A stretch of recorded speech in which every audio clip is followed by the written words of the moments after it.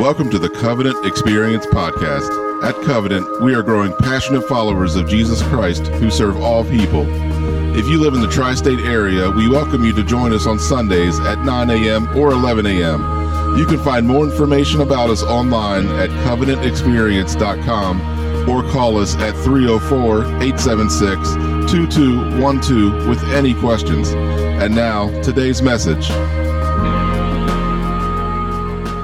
All right, if you have a copy of God's Word, join me in Paul's letter to Galatians. This is going to be our first message in the series, The Story that occurs in the New Testament. And so if you're not quite sure where to find Galatians, just walk with me, beginning at the first part of your Bible's New Testament. It's divided up into Old in the front, New in the back. So go to the New Testament, you'll find the book of Matthew. From there, continue moving toward the back of the book, and you will find Mark, then Luke, then John.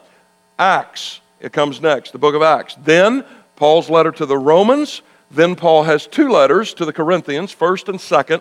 And immediately after 2nd Corinthians, you'll find Paul's letter to the Galatians. If you are just stepping in, you've caught us in the middle of a series called The Story. Our aim has been to, starting on January the 8th and then ending on June the 11th, to cover the broad storyline of the entire Bible. So we started in Genesis 1. We're going to finish up Revelation in June. So all of this in roughly about 6 months.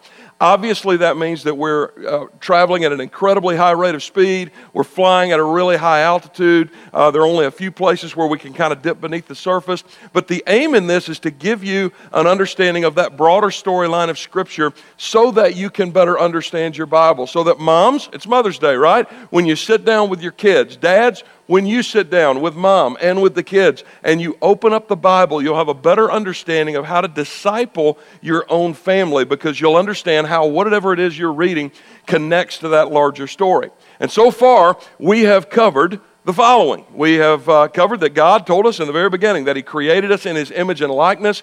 He created us to bring Him glory and to fulfill the purpose for which we were put on this planet.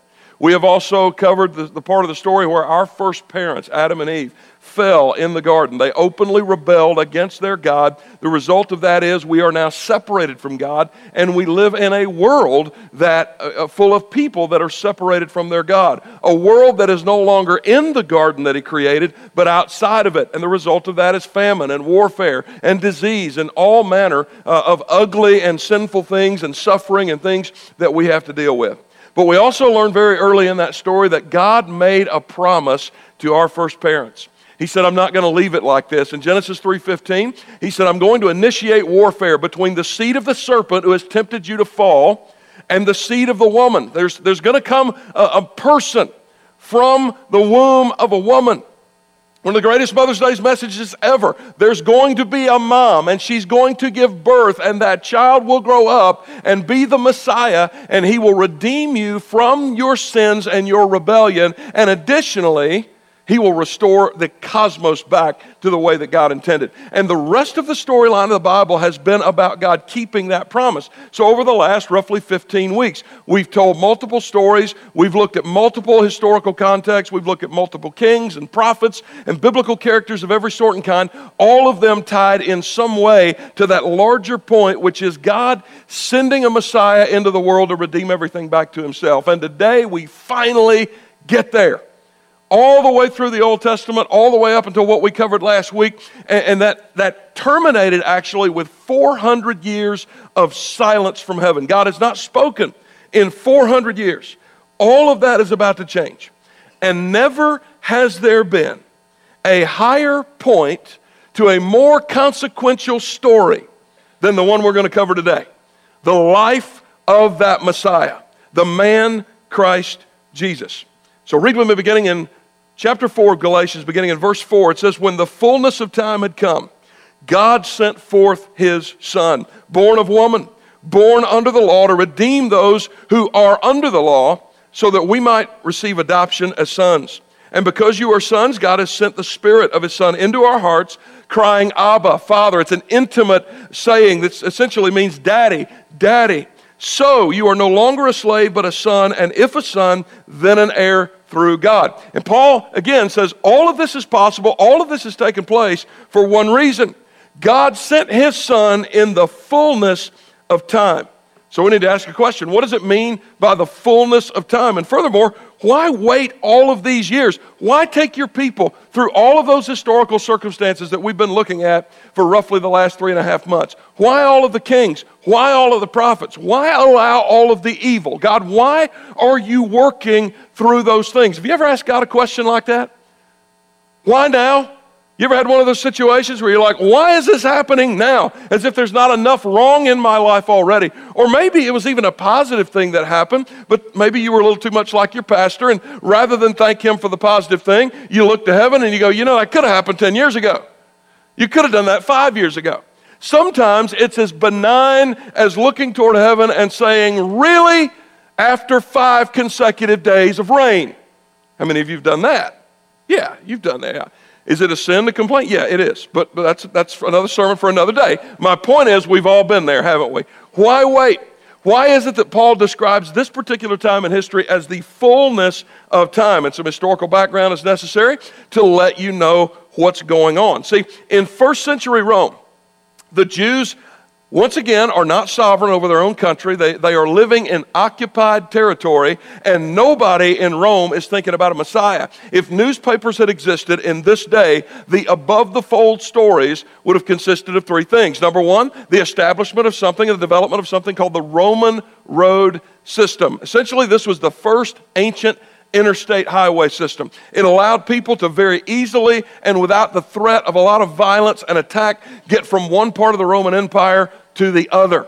So it provided for the rapid spread of goods and services and commodities and other things. The second thing we see is the Pax Romana. This was a statement delivered by Caesar Augustus that said, finally, we've reached a point where we've brought the empire together with all its various peoples and languages and cultures, and there is now a relative stability and peace. For the first time in hundreds of years, there is peace, no longer warfare, at least not on any large scale anywhere on the planet, and the people who brought it were the Romans. And then the final thing is the emergence of a common language. Up until this point, there was one form of Greek, classical Greek, very high, very educated form of the Greek language. Another emergence of this language form known as koine, which is a word that simply means common. Anybody can speak this language, and Koine Greek now becomes the language of commerce, the language of the exchange of everything from commodities and goods and services to ideas. And so in the fullness of time, Paul speaks about a time in that phrase where you had the development of an interstate highway that would make the rapid spread of the gospel, just like the rapid spread of the trade of other goods and services, possible. The emergence of a common language in which that gospel could be communicated and ultimately written down. Your New Testament that you have in front of you was originally written in the Greek language. And all of this happening during a time of relative peace and stability. This is the fullness of time that Paul is describing. The stage has been set. It's time for Messiah to come. And so with that in view, we have to ask some questions. Number 1, where did Jesus come from? See, the life of Jesus is one thing. The fact that he entered history, the fact that he came into history through the womb of the Virgin Mary, all of those things are true. We're going to get to those things in a moment. But to really understand the origin of Jesus, you need to understand that God the Son had no beginning. John chapter 1 tells us, in the beginning was the Word. The Word was with God, and the Word was God, and the Word became flesh and dwelt among us. And we have seen his glory, glory as of the only Son from the Father, full of faith and truth, full of grace and truth. Jesus would later on say to the religious leaders, this is his own words, truly, truly, I say to you, before Abraham was, I am. If you don't recognize those two words, you've probably never read the 3rd chapter of Exodus. This is the first time we see this, where Moses says to God, who am I going to tell Pharaoh has sent me? And God responds by saying, I am that I am. Thus you shall say to Pharaoh, I am has sent me. These are claims that Jesus makes of himself. He makes these claims of himself. Now, today's Mother's Day, and so there's a great story in the Bible in Luke chapter 2 about Mary and Joseph losing their son. Nothing to encourage a mom like a story about losing one of your kids. You ever done that at the shopping center or something like that? And it's 15, 20 minutes goes by, but all these horrible things run through your mind about what could have happened to them. And then you discover that they haven't been kidnapped, nothing horrible has happened, they're just hiding behind that dress in row 3, and so your mentality shifts. You're no longer thinking about all the horrible things that could happen, you're now thinking about all the horrible things you're going to do, because you really are angry with your kid, right? And so Mary and Joseph lose their kid. So if you've ever lost a kid, just take comfort in the fact that these two young people lost God. Okay? Whatever your situation was, there's no way it's worse than that. No way. And they don't just lose him for a few minutes. They lose him for 3 days. They finally find him in the temple, and he is there conversing with the scholars and the scribes in the temple, and they are amazed at his wisdom. And there's a fable that's emerged over the years that just sort of speculates. The Bible doesn't tell us exactly what kind of conversation they had, but this is a story that just kind of speculates on what they might have talked about. Maybe one of those elder men looks at him and they say, "Son, what is your name?" And Jesus' answer is, "Well, on my mother's side, my name is Yeshua, Joshua, Jesus. But on my father's side, I am Emmanuel, God who is with you and has always been with you." "Son, how old are you?" "Well, on my mother's side, I'm 12. But on my father's side, I have always been." "Son, where you come from?" "Well, on my mother's side, I was born in Bethlehem, raised in Nazareth. But on my father's side, I am from a new Jerusalem that I am bringing here one day." See, when we talk about Jesus and his life and his ministry, we're not just talking about one Bible character among all other Bible characters. We're not talking about another hero in a long line of biblical characters. We are talking about at one and the same time the point of the story and the one who wrote the very history that he's entering into. Jesus the Messiah is God. He was in the beginning with God. That is the one who comes into human history. And he's born, in a very real sense, except for one exception, just like you and me. So let's take a look at his birth. While the world is talking about this first ancient interstate highway system and the new growth of the Roman Republic, God sends an angel named Gabriel to a little podunk town called Nazareth. There would not have been more than 2,000 people living in this town at the time. And he sends this angel to a young girl named Mary. Mary is, at this point in her life, no more than 14 or 15 years of age. So imagine that you're a 14-year-old girl, a 15-year-old girl, and an angel appears to you, and he says this: "Greetings, O favored one, the Lord is with you. Do not be afraid, Mary. You have found favor," that is grace, another word for grace, "with God. And behold, you will conceive in your womb and bear a son, and you shall call his name Jesus. He will be great and will be called the Son of the Most High. And the Lord God will give to him the throne of his father David, and he will reign over the house of Jacob forever, and of his kingdom there will be no end." Mary, you have found favor. God's grace is allowing you to bring the Messiah, the descendant who will sit on David's throne forever. Centuries and centuries of history have passed. Mary is a young Jewish girl. She knows this story. She knows the promise has been made all the way back to our first parents. And now this angel says to her, "You are going to be that individual. Your child, this descendant, will rule on the line of David. He will be the Son of the Most High God. And Mary, you're going to be his mom." Happy Mother's Day. How intimidating is that? I mean, seriously, how intimidating is that? And Mary wonders how this is going to happen. How's this going to transpire? It's Mother's Day, and so one of the worst kept secrets about moms that we all know, and it's something that all of us, including moms themselves, would like to fix, but they often can't, is that they often pile a lot of guilt on themselves. You ever done that, Mom? I mean, a good mom does that. You just see that. She blames herself. Something goes wrong. A kid goes astray. A kid does something weird or dumb or whatever. A kid gets hurt really bad. And there's always that, what did I do? I should have done this. I should have done that. I shouldn't have let them go out. I should have made them do this. I should have said that. I mean, they just pile the guilt on themselves. And most of the time, what they're putting on themselves really doesn't belong on them. It really doesn't. It's one of the more heartbreaking things to watch, and if you're married as I am to a mom, you've seen them do that kind of thing to themselves. And sometimes you just need to know. I was in the ER one time as a pastor with a mom. Teenage son was in there. They were working on him. She was pouring all that guilt on herself. What did I do? I should have done something different. And the truth of the matter is, he was out in the parking lot surfing on the hood of a car. Okay? And every once in a while, a mom needs to hear dad, or sometimes even your pastor, come into the ER and go, Mom, you didn't do anything wrong, and there's nothing you could have done different. Your teenage boy is a moron. Sometimes people are just stupid. Kids do foolish things, don't they? Kids do stupid things. Kids do rebellious things. And so often, if you don't hear anything else I say today, Mom, just hear this. Maybe it'll help set you free from some of this. Oftentimes, it's nothing you did or didn't do. You just got a dumb kid. Happy Mother's Day, right? And I don't mean that your kid is dumber than somebody else. I mean, we all got dumb. Every child, what is some comedian that used to say, every kid before the age of 21 has brain damage of some sort, right? They all act like that, and sometimes they just do foolish things. Don't put that blame on yourself. But I have to tell you, there is one woman, only one, in the whole history of humanity for whom that was not true. And we're reading her story now. The angel Gabriel appears to her and says, you will give birth to the Son of the Most High God. Now, here's Mary's bigger problem. She's a young 14, 15-year-old girl. She's not married. She's never been with a man. And she says, how's this going to happen? And Gabriel says, the Holy Spirit will come upon you, and the power of the Most High will overshadow you. Therefore, the child to be born will be called Holy, the Son of God.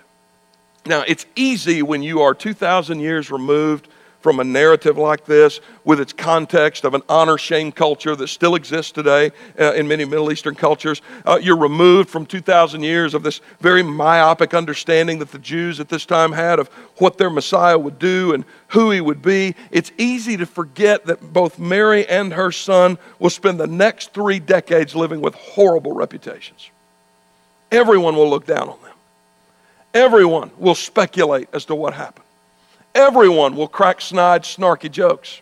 And she will hear those dark whispers for the next 30 years plus. Oh yeah, virgin, right. Like that could ever happen. We know that she and Joseph just got a little too anxious. Why don't they just go ahead and admit it? Or even in some of the darker moments, I think something really dark must have happened, and that's why they're keeping this a secret. That's why she's deluded herself into thinking she was a virgin. What probably happened was some Roman soldier took advantage of her. There were all kinds of things that spread about this woman and her son. She was the victim of a horrible reputation. And you need to be encouraged today to know that Jesus himself purposefully entered human history under what in the culture of his day people would have considered to be highly questionable circumstances. Whatever your reputation, whatever others have said about you as a result of things either in your control or even beyond your control, Jesus can identify with you. He's been there, and in the face of all of that suspicion and all of that disdain, the Bible tells us he increased in wisdom and in stature and in favor with God and man. He grew up, and he grew up in perfection. This is what we know of his birth. Now, after this, he becomes a man, and we read about his baptism. In Matthew chapter 3, we see the account of John the Baptizer, Jesus' burlap-wearing, bug-eating, stinky cousin. That's John. He's rough around the edges. He has a sharp message. He's as blunt as a 2x4, and he calls people to repentance, to the Lord their God. And he baptizes individuals who agree to turn from their sins. And so his baptism meant very similar. There's a few differences, but it was very similar to the baptism that you see here at Covenant when someone puts their faith in Christ. I am putting away my old life, turning away from it, and I'm going to turn to a new life. And John is there in the Jordan River baptizing people after having proclaimed the message of repentance, and he looks up and he sees his divine cousin coming down into the water. And he does what you and I probably would have done as well. Lord, why are you here? Is this a role reversal? Or are you about to baptize me? Because that's what really should happen. And Jesus responds and says, let it be so now, for thus it is fitting for us to fulfill all righteousness. See, Jesus had no sin from which to repent. But in submitting to baptism, Jesus is doing two things. He's identifying with you and me, the very people that he has come to save, and he is secondly inaugurating a mission to actually get it done. This is his inauguration. This is when we hear the voice from heaven, when we see the Holy Spirit, when we see all three members of the Trinity working together. God the Father saying, "This is my Son in whom I am well pleased." God the Son having his ministry inaugurated. God the Holy Spirit in the form of a dove descending down upon that meeting. And with that begins Jesus' mission. And here's the thing.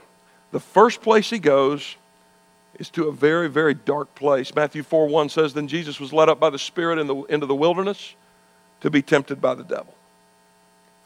Not just oftentimes, most of the time, after you are commissioned on mission with God, the first places you go and the first experiences you have are not fun experiences. Most of the time, they're very, very dark.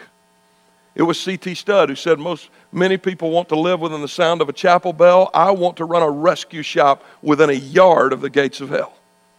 And when he said that, he was really capturing a sense of what Jesus modeled for us here. He inaugurates his mission at baptism, and immediately he goes into the wilderness to face the same temptations that you and I face, and to face the same temptation that our father Adam faced.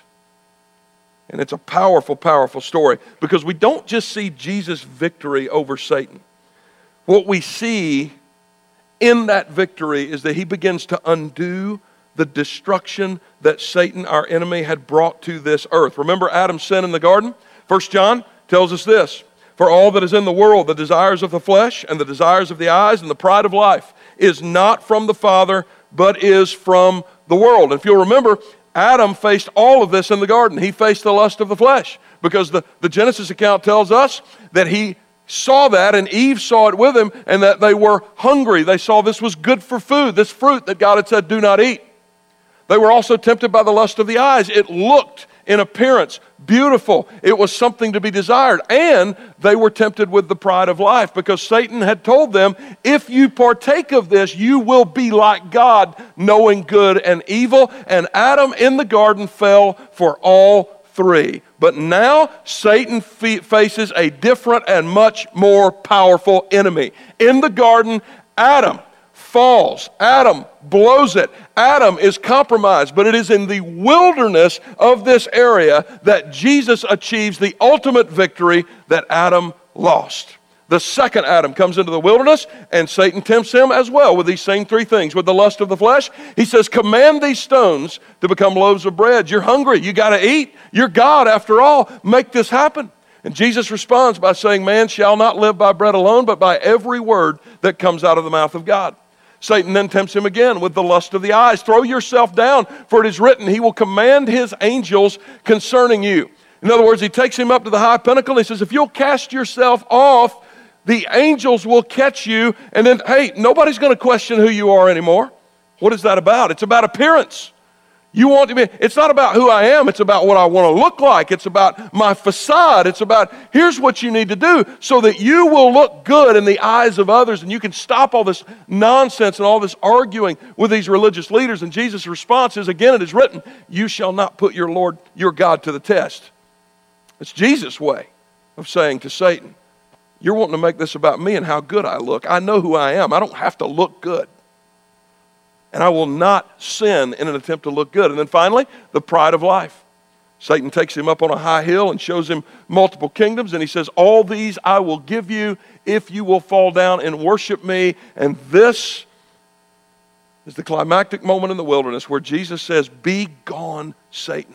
For it is written, you shall worship the Lord your God, and him only shall you serve." The first Adam compromised. He gave in. He was defeated in the garden. But this account in the wilderness, in the life of Jesus, reminds us that our enemy, Satan, now faces a new and undefeatable enemy. He overcame temptation.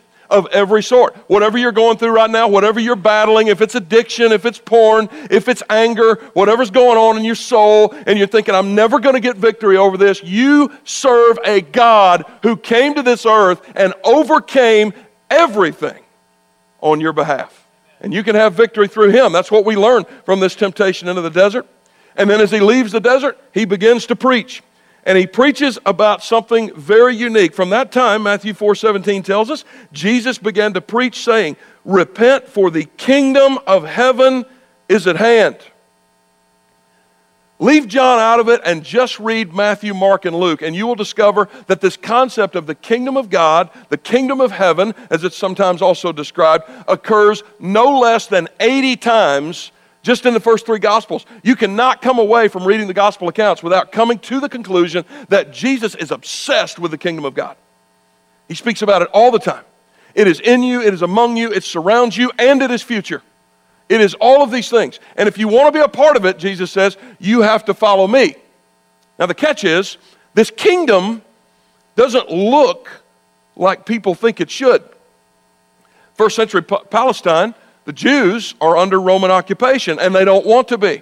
And so when Jesus begins to identify himself as the one who has come in fulfillment of biblical prophecy, they begin to think, well, great, maybe he'll finally set us free. These godless Romans will be out, we'll be back in, we'll get the theocracy that we've been looking for all this time. And Jesus never brings it.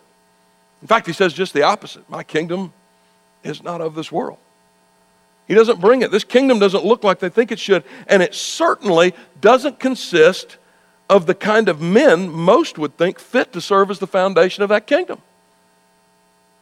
Jesus speaks about the kingdom in ways that people don't understand, and then he assembles a group of men around him that nobody thinks is fit to build a house, let alone a kingdom. It is amazing the people that he gathers and what he does with them and what they eventually become that surprises the world.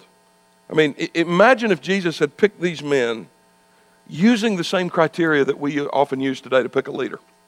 I mean, I want you to think about this for a minute. In fact, I have a mock letter here from Jordan Management Consultants writing to Jesus. And they're writing to him about the 12 disciples, and they've done basically an assessment of the disciples, and this is what they say. It is the staff opinion that most of your nominees are lacking in background, education, and vocational aptitude for the type of enterprise you are undertaking. They do not have the team concept. We would recommend that you continue your search for persons of experience and managerial ability and proven capability. In other words, these are the wrong guys. You shouldn't have these guys. You should have different people on your team. And here's the reason why. The letter continues. Simon Peter is emotionally unstable and given to fits of temper. Andrew has absolutely no qualities of leadership. The 2 brothers, James and John, the sons of Zebedee, place personal interest above company loyalty. Thomas demonstrates a questioning attitude that would lead to undermine morale. We feel that it is our duty also to tell you that Matthew has been blacklisted by the Greater Jerusalem Better Business Bureau. James, the son of Alphaeus, and Thaddeus definitely have radical political leanings, and they both registered a high score on the manic depressive scale. These are not people you should be calling as your disciples. One of the candidates, however, shows great potential. He's a man of ability and resourcefulness. He meets people well. He has a keen business mind. He has contacts in high places. He is highly motivated, ambitious, and responsible. We recommend Judas Iscariot as your controller and your right-hand man. All of the other profiles are self-explanatory. We wish you every success in your new venture. Sincerely, Jordan Management Consultants. Now, before we go too much off the deep end with an example like that, let's be clear. Peter did not end his life a hothead. Matthew did not end his life a tax cheat. James and John mellowed considerably. So the point of this is not that we would be careless about who leads around here. We set incredibly high standards for leadership here.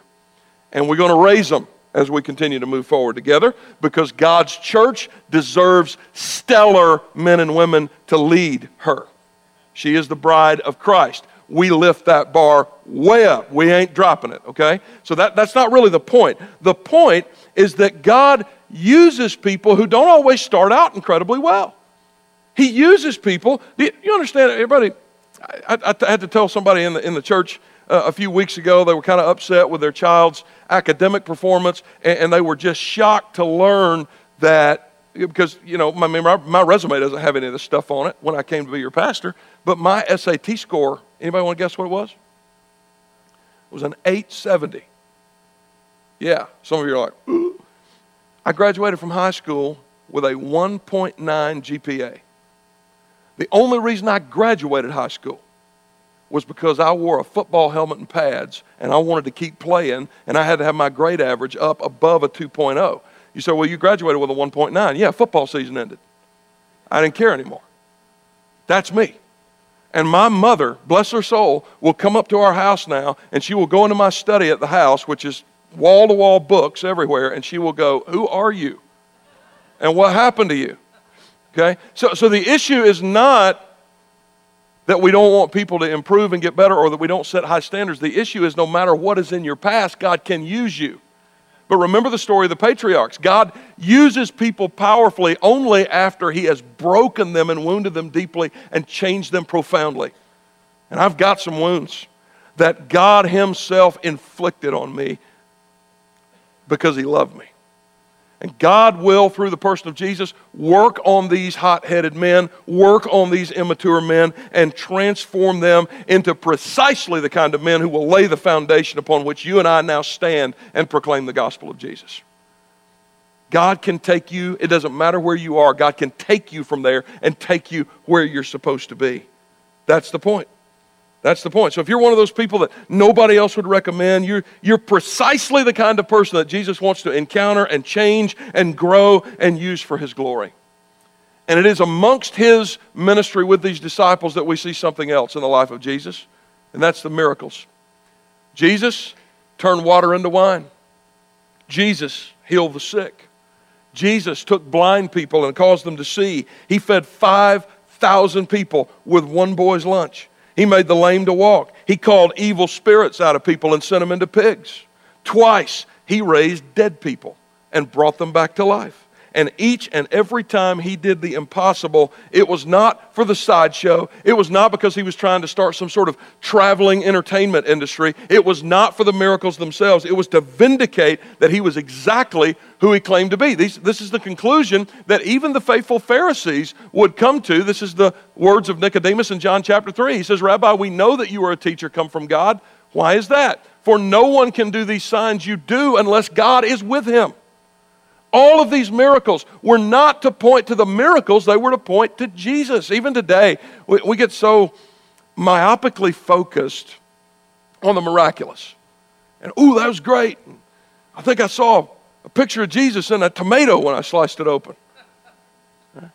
Or somebody got healed. Some of you watch these cartoon characters on television who, for whatever reason, don't seem to have the gift of healing when they're in the hospital, but they can pack out a stadium and charge millions of dollars and do it there. That's kind of interesting to me. Because the focus is on the miracle. Jesus isn't doing miracles so that your focus will be on the miracle. Jesus performed miracles to bring the focus to Jesus. You don't come to Jesus to get healed, although certainly you can, and sometimes people have been, and I believe he still does. Amen? I do. I've seen it happen. So I'm not one of these guys that says, well, it's in Bible times. That doesn't happen anymore. I absolutely believe it happens. It just doesn't come through some of the Gomers you watch on television. All right? God absolutely sometimes heals. God absolutely restores. God absolutely will do these things. But you don't come to Jesus to get those things. You come to Jesus to get Jesus. And all of these things are so that he could point back to himself. These are the miracles that he performs. So, what do the Gospels and their record of Jesus' life teach us about Jesus?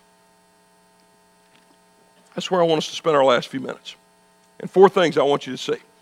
1 from each of the Gospels as we have them. Number 1, Jesus is the promised Messiah. That's what we learn more than any other lesson from the Gospel of Matthew. There's a teaching running around the evangelical church these days in the West. I'm not sure who originated, and I'm not sure who started it. I don't even know exactly what to call it. I just know that at the heart of it, I have heard guys on television and in books that I've read and in other places say Jesus was not the Jewish Messiah, and he never claimed to be. And folks, that teaching doesn't even deserve to be called heresy. It's too stupid to be heresy. Okay? Because whoever teaches it has never read the Gospel of Matthew, who explicitly says he's the Messiah. He writes as a Jew to a Jewish audience. This gospel was written to his fellow Jews, and he wants to teach them Jesus is the Messiah that we're looking for. The whole of Matthew's message to his audience is, you guys stop looking in the windshield for some future Messiah. Look in the rear view. You missed him. He's back there. He starts with a genealogy in chapter 1 that traces Jesus' lineage all the way back to two very notable figures in Jewish history, Abraham and David. Because it was Abraham to whom God said, I'm going to bring a nation of people from your loins, and that nation will produce an ultimate Israelite who will redeem the world, and all of the world will be blessed, and they will bless you because of it. Jesus comes from the line of Abraham. And then David, the great king, to whom God said, there will always be someone from your line occupying the throne of Israel.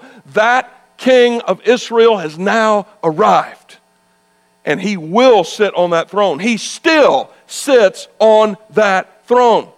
Jesus is the Jewish Messiah. There are more extensive quotations from the Old Testament in Matthew than in all of the other Gospels combined. All of them interpreted by Matthew under the inspiration of the Holy Spirit with abundant clarity for a Jewish community. This is your Messiah. 353 prophecies in the Old Testament that deal with Messiah, and our Lord Jesus fulfilled every single one of them. That is the message of Matthew. Jesus is your Messiah. Secondly, Mark tells us Jesus is our ultimate victor. See, Mark doesn't write to Jews. Mark writes to a predominantly Roman audience. Now, here's the thing about the Romans. And if you look at Mark, you'll see it's very kind of primitive. It's real short. Most scholars believe it was the first of the Gospels to be written. And it's just really kind of quick. All right? If you like a lot of rhetorical flourish, you probably won't like Mark very much, because it's just very much a kind of a Joe Friday, just give me the facts. This is what happened. And there's a reason for that. There's a reason that in the beginning of Mark, there's no record of his birth and there's no genealogy. You know why? Because Mark's writing to Romans, and I love you moms, and happy Mother's Day, but Romans don't care who your mama is. They don't care. They don't care who your daddy is. They want to know one thing. They're a civilization that is building one of the greatest societies that has ever been known in human history at that time, and they just want to know one thing. Will you emerge victorious? Are you good for your word? And can you get the job done? And so Mark writes with his Roman audience in mind, and Jesus is presented as a man of action. The term immediately occurs more than 17 times in these 16 short chapters of Mark. Jesus comes, he heals the sick, he proclaims the kingdom, he trains up his disciples, he ultimately dies on a cross and rises again. He does exactly what he says he's going to do, and the story of Mark is the story of a Jesus who moves from miracle to speech, to miracle to proclamation of the kingdom, to another miracle to the training of disciples. He's always on the move, he's always going because he has a mission to accomplish, and Jesus gets it done. Jesus is the Messiah. Jesus is the ultimate victor. Thirdly, Luke tells us that Jesus is the perfect man. This is, I think, one of the most beautiful accounts of Jesus' life. It is presented to Gentiles by the only Gentile writer in the Bible, a man named Luke. Luke is a doctor. He's a physician. And in this story, he highlights the role of otherwise disenfranchised people. He speaks about Jesus encountering with the poor. He speaks about Jesus and minority groups. He speaks about Jesus and women and the critical role that they played in serving kingdom interests alongside their Savior. It is Luke that records for us that there is a pagan Roman centurion that Jesus looks at and says, that man has more faith than I've ever seen among anybody in Israel. It is in Luke's gospel where we read about women whose testimonies in the ancient world were not even considered to be valid in a court of law. Women in this day and age were barely considered human. But in Luke's gospel, they are the first to discover and to proclaim that he is risen. They are the ones who stubbornly insist in the face of cowardly men that he is alive. And Jesus uses them in great and powerful ways. Great and powerful ways. And all of this is because Jesus can be traced in Luke's genealogy, not back to David, not back to Abraham, but all the way back to Adam. Because Luke is proving a point to his readers that Jesus is 100% God, but he's also 100% human. And he is perfect humanity. Perfect humanity. He is the second Adam who came and who undid all of the things that the first Adam brought into our world in terms of the sin curse, and that curse that creates walls between genders and ethnicities and nationalities and classes, rich and poor and slave and free, male and female, Jew and Gentile. Everyone finds everything each of us was intended to be when we look at the perfect human being, the man Christ Jesus. But there's one other thing we learn from the Gospels. He's not just the Messiah. He's not just the ultimate victor. He's not just a perfect man. John, in his Gospel, tells us that Jesus is God in the flesh. See, if what John tells us about Jesus isn't true, then none of the other stuff that we've talked about matters a whole lot. You know? It just doesn't. Perfect humanity, ultimate victor, promised Messiah. In fact, not only does it not matter, it can't be true unless this is also true. Jesus is God. In the very first chapter of his gospel, he says the Word was with God and the Word was God. John writes those words primarily to a Greek audience. Now, the Greeks believed that there was this all-controlling, penetrating force that surrounds us, it's in us, it's among us, and it determines everything. And it is called, sorry, Star Wars fans, it's not the Force, the Logos. It is very similar, though, to the kind of thing that is presented in the Lucas films of Star Wars. This all-controlling thing, it permeates, it surrounds, it controls everything, and everything is left up to the will of Logos, this very impersonal sense of fate and determinism. And so something bad happens, and the Greeks would go, it's the Logos. Something good would happen, and the Greeks would go, it's the Logos. And so John writes to this Greek audience whom he desperately wants to know Jesus, and he says, you're correct, there is a Logos. There is an all-controlling, penetrating, sovereign force in this world. But here's where you're wrong. That force is not impersonal. That force is not deterministic. That force is a person. That force is that Logos became flesh and lived among you. And you were able to behold the glory of the sovereign God because of what he did for you. Jesus is God. And ultimately, what that means in John's gospel is that the gospel is not about us getting from here to there. It's about the Logos becoming flesh. It's about the living Word, God, very God, coming to where I am because I cannot help myself. And so John contains the clearest declarations of divinity. All of the I am statements are in John because the one who came, this promised one that God had told us, our first parents about, it's God himself who comes to us. And so he says to our first parents in Genesis chapter 3, I'm going to send a deliverer, I'm going to send a Messiah, and by the time we get to this period in history, as it turns out, God just decided, I'm going to come myself. And I'm going to wrap myself in human flesh, and I'm going to love, and I'm going to suffer, and I'm going to die, and I'm going to rise again. And I'm going to do it because I'm good to keep my promises. I'm as good as my word. That really is the message of Jesus' whole life, is that God keeps his promises, and that promise is embodied in a person that entered human history and is about to change history in an act so powerful that it will begin to turn back all the effects of sin and death in our world. But the path toward that victory is a hard one to watch because it involves one of the most painful and excruciating forms of death. And that's what we'll get to next week, the death and the resurrection of Jesus. But right now, here's where you need to know. Here's what you need to know about Jesus. He is your only hope. Some people wonder, where's my hope for a better life? Where's my hope for what happens to me after this life? Where's my hope for getting out of the pit that I'm in? And some people will look to religious ritual, maybe another baptism or some other kind of religious work. Some people will look to money, maybe if I just give enough to the church. Some people will look to all manner of things. If I just live a good life. And here's what you need to know. Your only hope is not found in you. It's found outside of you. And your only hope is not found in religious ritual. Your hope is found in a person. Your hope is found in a God who did not merely stand on the precipice of heaven and preach a sermon and expect you to respond. Your hope is found in a God who wrapped himself in human flesh and came to get you. He comes for you. And even now, he's calling some of you. And the question is, what will you do with him? What will you do?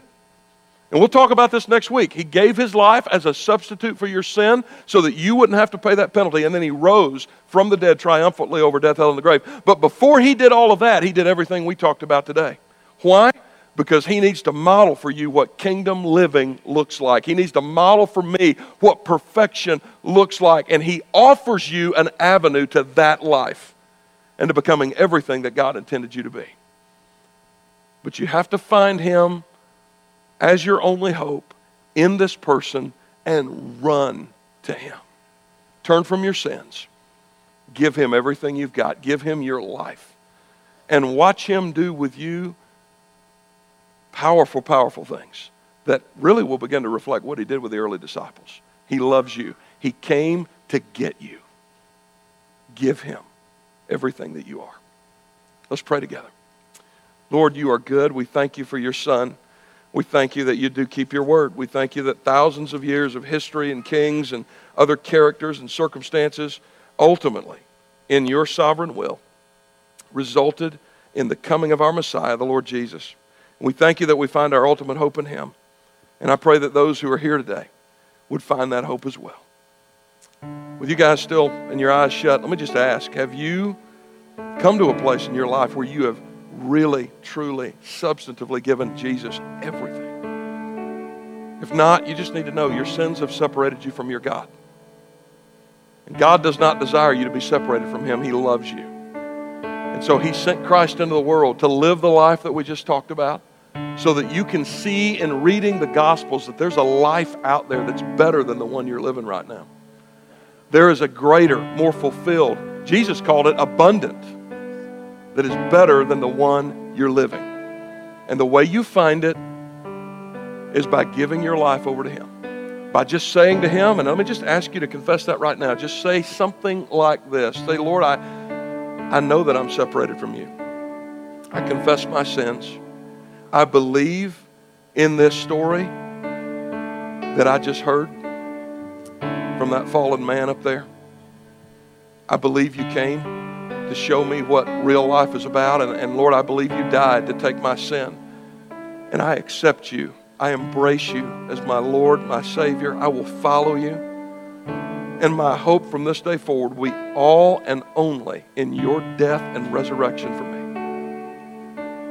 Just ask him to do it. And the scriptures say if you will call on the name of the Lord in that way, you'll be saved. That's my prayer for everyone this morning. Can't think of a better way to celebrate Mother's Day than for a son, for a daughter, for mom herself to rid herself, not just of the guilt she shouldn't carry in the first place, as so many moms do, but of her actual guilt that was nailed to the cross. Mom, you can do that today. And so, Lord, send your Holy Spirit to permeate this room and convict hearts and draw people to yourself. I pray this in Jesus' name. Amen.